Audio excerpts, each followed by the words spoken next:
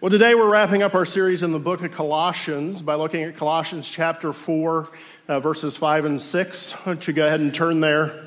Go real slow. Turn real slow to Colossians chapter 4. We're going to read that here in just a couple of minutes.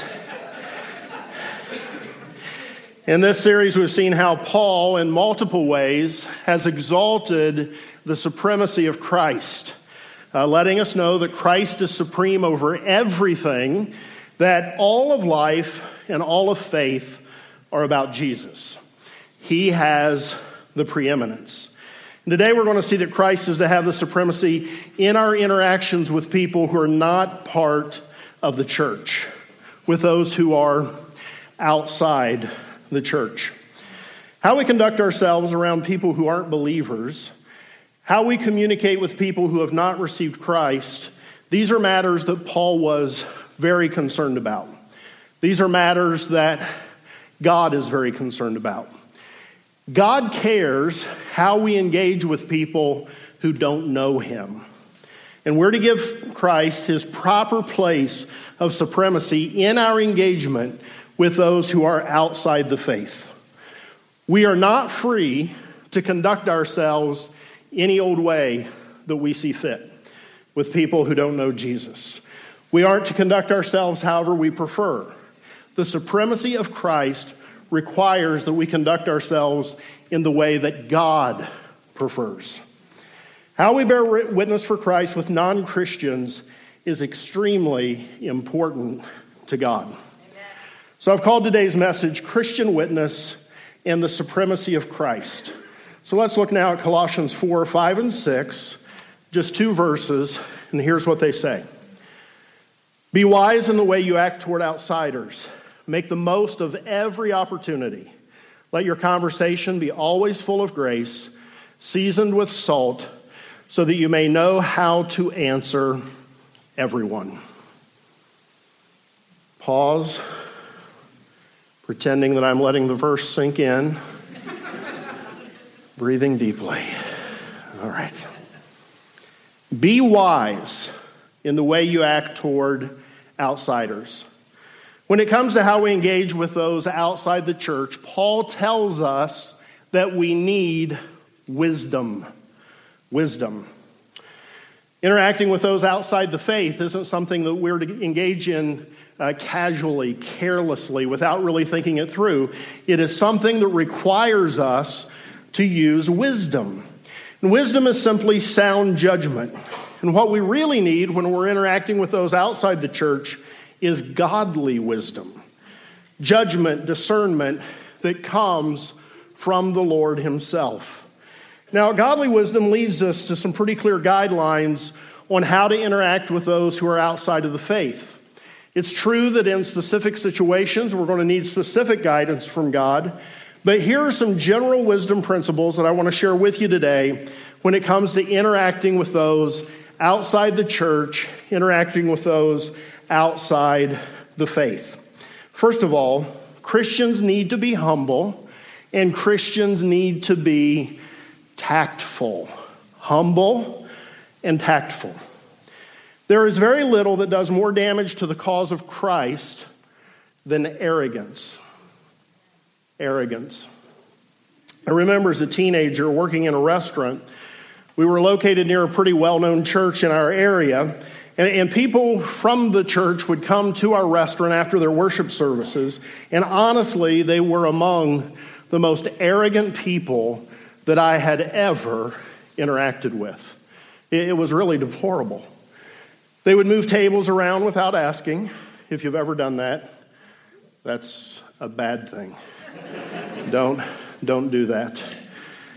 On one occasion, one of them bragged to me about how expensive his suit was. And he informed me that it was a gift from the king. I was a Christian, and I hated it when these people came into our restaurant. Hated it. The lack of humility was appalling, and it was very damaging to their witness to Christ. And so as we interact with those outside the church, we need to be humble. Our actions have to be marked by humility, and we need to be tactful. Tact is simply sensitivity in dealing with other people. We've got to learn to discern what is appropriate in each and every situation that we find ourselves in. At the same restaurant I mentioned a minute ago, and I've shared this story before, so I apologize to those of you who have heard it, but one of the waitresses was having a bad day. It was an extremely busy day. And one of the main things she was having trouble with is getting around to all of her tables. She was having trouble giving people proper service because we were so busy and we were understaffed, and she had all these different tables. And this one Christian at this one table saw that she was having a bad time. And so his approach to help her out was to stop her. In middle of her frantic run from one table to the other, grab her hand, hold her at his table, and pray for her. Well, that's failing to be tactful. It's not a good read on the situation. I hope you'll understand this is nothing against prayer. Prayer is good. But praying for someone who you have no idea what their openness to prayer is in the middle of a crowded restaurant is lacking in tactfulness. Praying directly for someone who's having a bad day because they can't get from point A to point B quick enough, and you've just stopped them in the middle, is not a good idea. It's not helpful. She was very sweet. She came back in the area where servers talk about their patrons. And because I know that, I know I've probably been talked about many times. And she said, "It was a sweet thought, but not right now. Don't do that now." The intentions were likely good, but tact was greatly lacking. As we deal with those outside the church Christian, we need humility and we need tact. And one of the great needs we have as Christians interacting with those outside the church is the good sense to know when to speak and when to remain silent. And I want to give us a good rule of thumb, and I know most of you know this, so I don't mean this to come off any condescending in any way. It's just a reminder. We should speak only when we know what we're talking about. And we should remain silent on the topic at hand when it's something that we know nothing about. Good rule of thumb. Good rule of thumb. If a coworker is trying to engage you in a discussion about the age of the earth, and the best you have is that your Uncle Jethro told you that carbon dating is a bunch of liberal mumbo-jumbo, it would be best to just not wade very deep into the conversation. It's better to say, I have my belief about that, but it's not something I've done a lot of study about. So I'll just leave it there. Even if the topic has nothing to do with the Bible or faith, if we don't know what we're talking about, it's always best to remain silent. We don't have to have an opinion on everything. We do incredible damage to our witness when our mouths run ahead of the knowledge that we have on the topic that our mouth is saying so much about. It's not a good thing.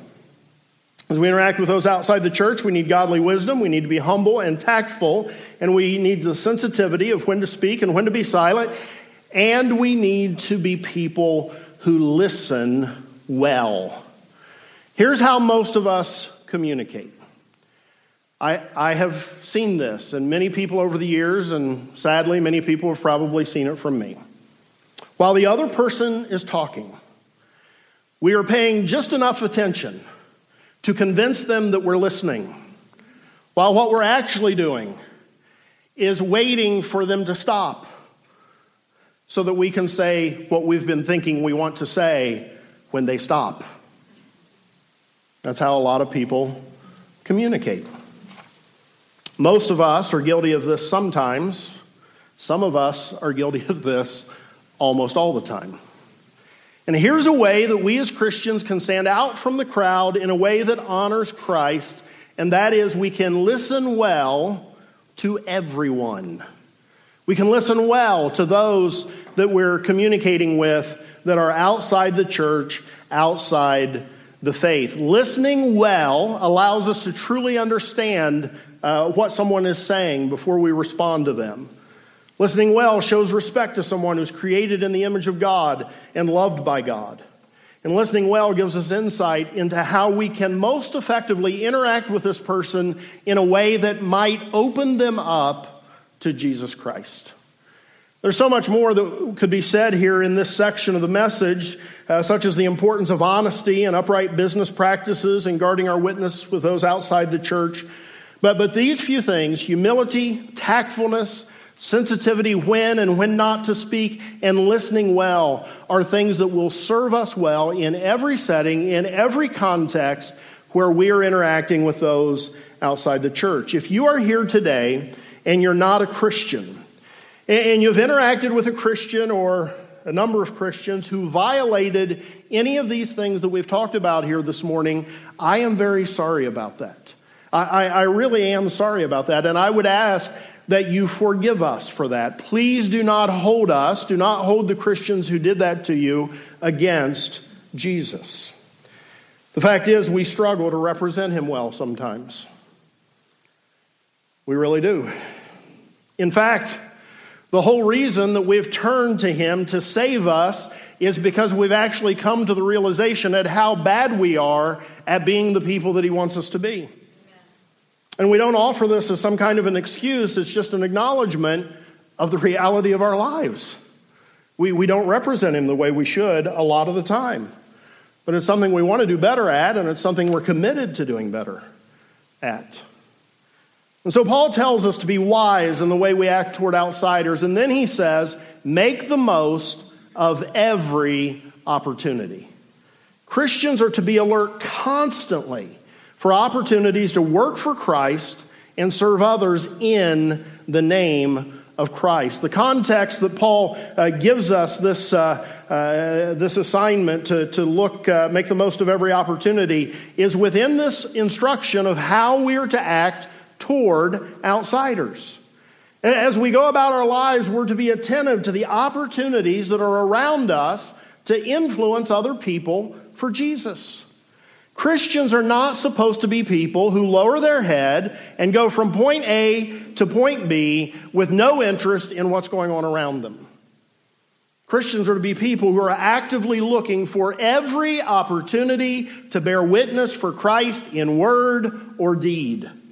And here's the truth. Opportunities can come to us at absolutely any time. And if we're not attentive to them, we can very easily miss them. Christians are people who walk into Lowe's and say, God, if there is an opportunity in this store to influence someone for Christ, lead me to that opportunity, I pray. I'm watching. I'm open. I'll do it. Christians are people who go to the soccer fields and they say, God, if there's an opportunity you want to present to me with one of these other parents here today, I'll be paying attention. And I'll take that opportunity. Christians are people who see the wait time at the auto shop where you're getting your oil changed as a time not just to bury your head in the newspaper, but a time to interact with those who are also in the waiting room, seeing if God might have a divine appointment for you in that place, seeing if there might be an opportunity that opens up to bear witness for Jesus. And it can be very simple how we transition from missing opportunities to seizing opportunities. It can be as easy as transitioning from saying, oh, I'm sorry about that, to someone who's opened up and shared a difficulty in their life, to saying, I'm going to pray for you later tonight about that. Or if you're really bold, would you be comfortable if I prayed for you right now? If they say no, okay, I'll pray for you later. But if they say yes, you can seize that moment right then, right there. It can be as simple as saying, as asking someone who shares a difficulty in their life, are you a member of a faith community that's been supporting you during that time? Maxie Dunham says Christians are people who are to be alert to Christ and for Christ in every moment of their lives. Are you alert to Christ in every moment? constantly aware of him. On some level, constantly interacting with him, constantly communicating with him, constantly aware of your role as an ambassador for Christ, and constantly open to your next assignment for him. Are you alert for Christ in every moment? Constantly open to the promptings of the Spirit, constantly being willing to act on the cause of the king, for the cause of the kingdom of God in every situation. Christianity is not a clock in, clock out thing. Christianity is life. It is every single moment of every single day. Amen. The supremacy of Christ means we're alert constantly to Christ and for Christ.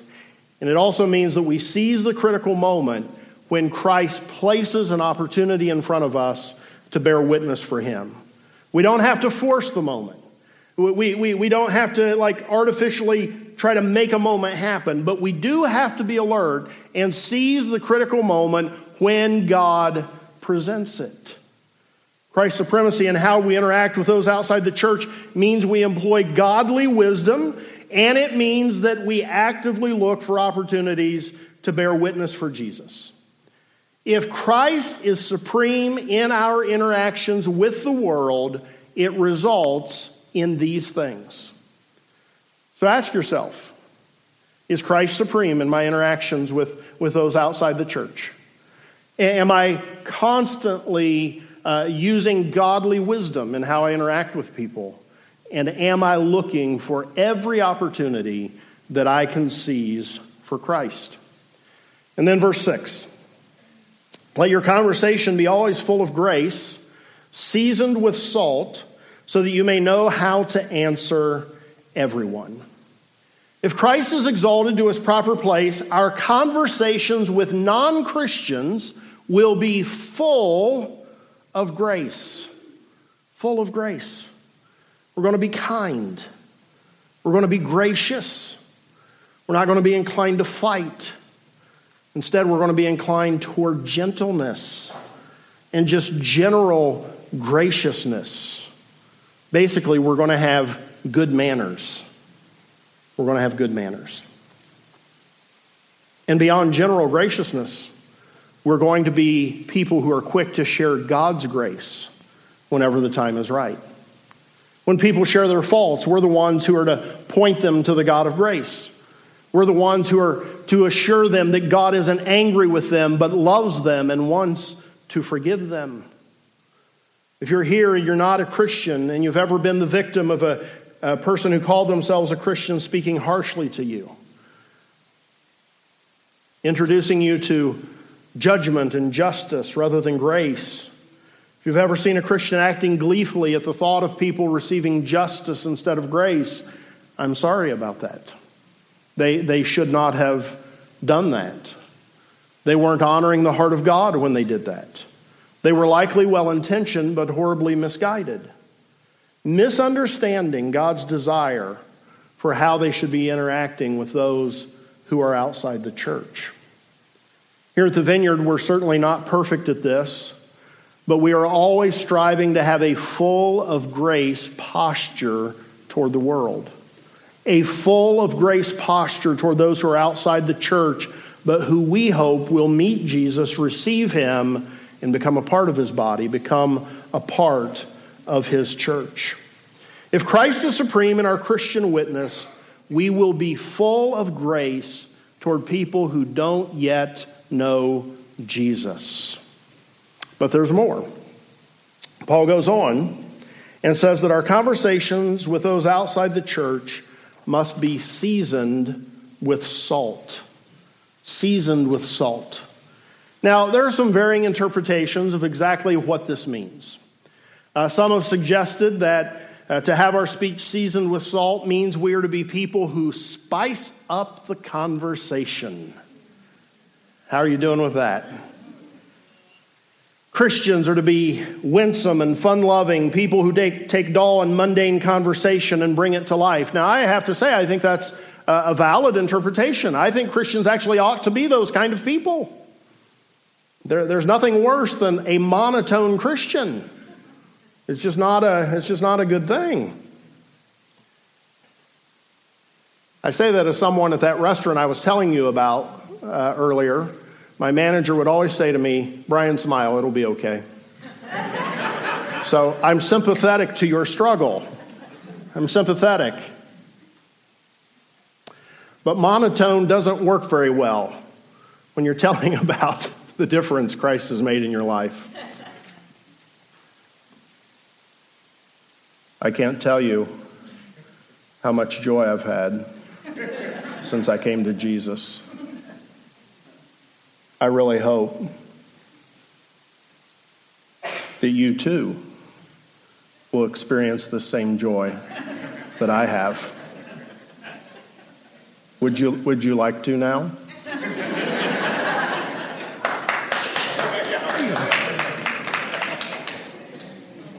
So I'm all for the spice up the conversation. It's a valid interpretation, but I think it's an interpretation of secondary importance.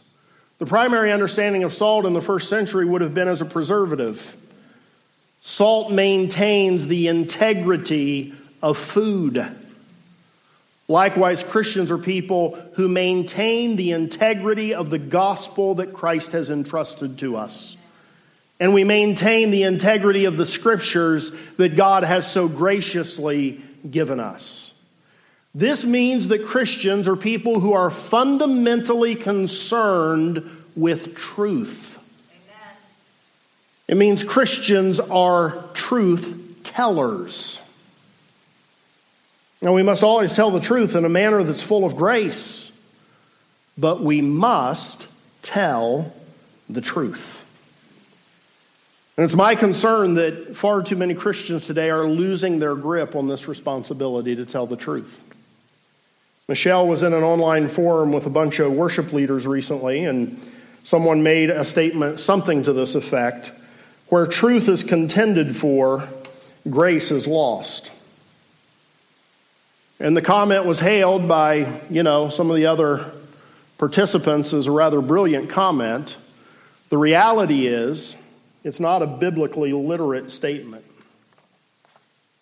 Just as our conversation must be full of grace, it must also be seasoned with salt. It must be truthful.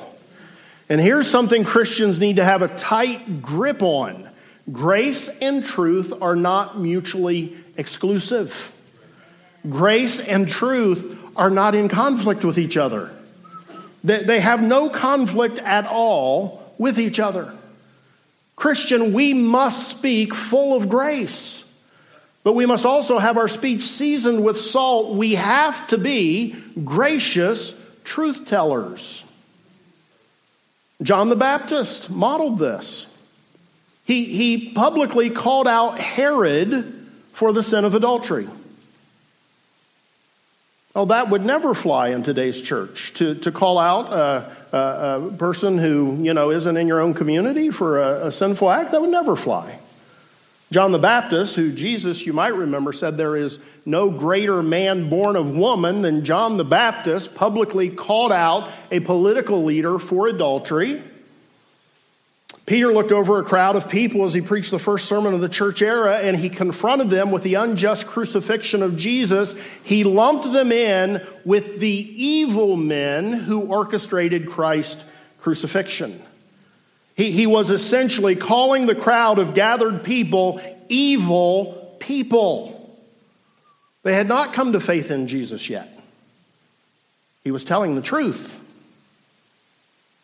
And how many of them got saved that day? 3,000 got saved. You can tell the truth in a way that people come to faith in Jesus. And we see this in the Bible. The never tell the truth because that will get you labeled as mean variety of Christianity that is so prevalent today isn't nearly as godly or biblical as its proponents suggest. And it's not nearly as effective as they think, because it compromises truth, and you really have accomplished very little if you get a big crowd together, but nobody has confronted the truth. And those of you who aren't Christians here today, I am sorry for every instance of speech by a Christian that was not marked by grace. But I have to share with you that Christians are people who have a God-given responsibility to tell the truth. We simply are not able to be people who act like we approve of things that God disapproves of. We can't do that. We cannot act like we approve of things God disapproves of for individuals, and we can't act like we approve of things that are destructive for entire peoples and entire nations. That is why it matters for Christians to have a voice in the public square about issues of morality, because the Bible says, God says, that sin is a reproach on any people. Not just followers of God, it is a reproach on any people. It does damage to cultures. And so we can't be people who just say that, whatever goes. We have to be people who tell the truth. Our intention isn't to be a bunch of cranks. It's really not. But we have to be people who tell the truth, whether it's received or whether it is rejected. And we don't tell the truth because we think we're perfect. This is a misconception that's out there, and it may be true of some Christians, but it's not true of most of us, at least if we understand our faith at all. We're not telling the truth because we think we're perfect. We tell the truth because truth matters whether we are perfect or not. Here's an often overlooked reality of Christianity. The only way you genuinely become a Christian is by admitting that you are so broken, so completely messed up, that you have no hope of living in a way that pleases God on your own. And so you turn to Christ for salvation, and you turn to Christ for strength to begin a lifetime of growing little by little into a person that hopefully over time looks a little bit more like Jesus. Christians aren't people who think we're perfect. We're people who realize that we are so messed up that we need someone other than ourselves to help us, and we recognize that that's Jesus. But we tell the truth and we advocate for what is good and right, because it's only when people realize themselves that failing to live according to God's will places them in a position of being broken and needing someone outside of themselves to help them, that they are in position to respond to the gospel of Jesus Christ and receive God's grace. And so we have to tell the truth. Because to leave people believing that they're okay with God in their sin is to do the greatest disservice possible to people who are not okay with God in their sin.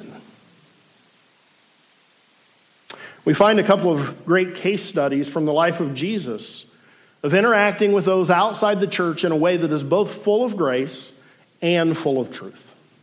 The first one's found in John 8, 1 through 11. We're not going to turn there today, but you can read that on your own if you like. It's the very famous story from the Bible of the woman who was caught in the act of adultery. The religious leaders wanted to stone her, but they also wanted to trap Jesus into violating the law, and so they brought her to Jesus to get his opinion on what should be done. And here's what Jesus did. He looked at them and he said, "Let the one of you who is without sin cast the first stone." And if you're familiar with the story, you know that it says the religious leaders went away one at a time, starting with the oldest. Nobody really knows why, but people have speculated it's because the old guy was the first to realize how ridiculous it was that he would put himself in the position of being qualified to stone this woman. And then Jesus looked at the woman and said, "Woman, where are they? Where are those who would condemn you? Has no one condemned you?" She replied to him, "No one." And then Jesus answered, "Then neither do I condemn you." Jesus, of course, had the right to condemn her. Jesus was the one in the story that was without sin. He had every right to condemn her, but he didn't. That's what you call being full of grace. But that's where the story stops with most people, at least in their telling of it. That's where most Christians today seem to want to cut off the story. But you see, Jesus didn't stop there. He said, "Neither do I condemn you. Go now and leave your life of sin."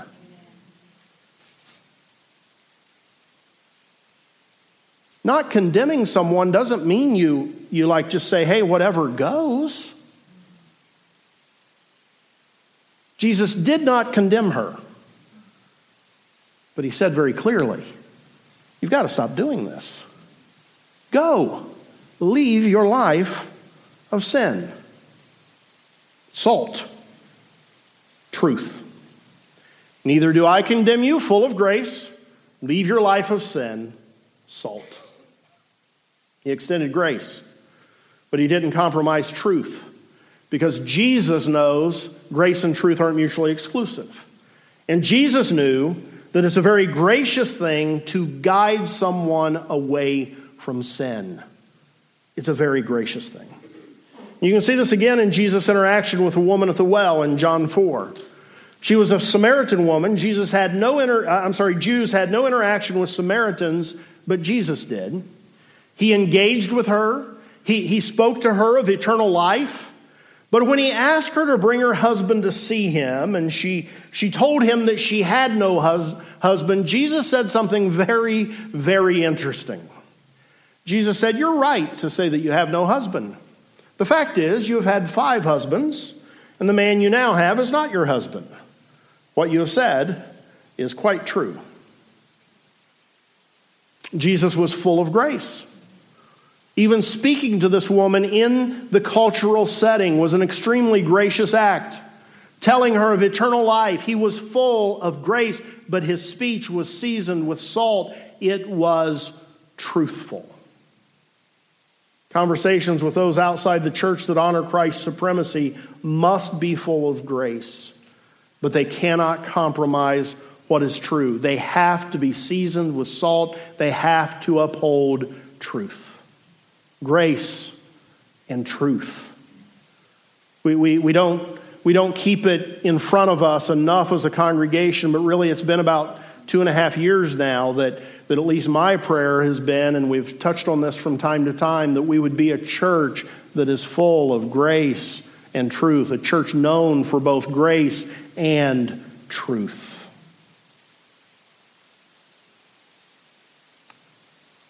We honor Christ. We give him his place of supremacy in our lives when we have both of those things. We don't honor Christ's supremacy if we say that we're only going to be full of grace, and that to do so we have to loosen our grip on truth. That doesn't honor Christ. And we don't honor Christ's supremacy if in the service of truth we abandon grace. That doesn't honor him either. We honor Christ's supremacy in our conversations with those outside the church when our speech is both full of grace and full of truth. May each of us who identify ourselves as followers of Christ use godly wisdom as we interact with those outside the church. May we be humble and tactful. May we know when to speak and when to be silent. May we listen well. May we be alert to Christ and for Christ in every moment. May we seize every opportunity that's presented us to bear witness for Christ. And may all of our conversations be full of grace and full of truth.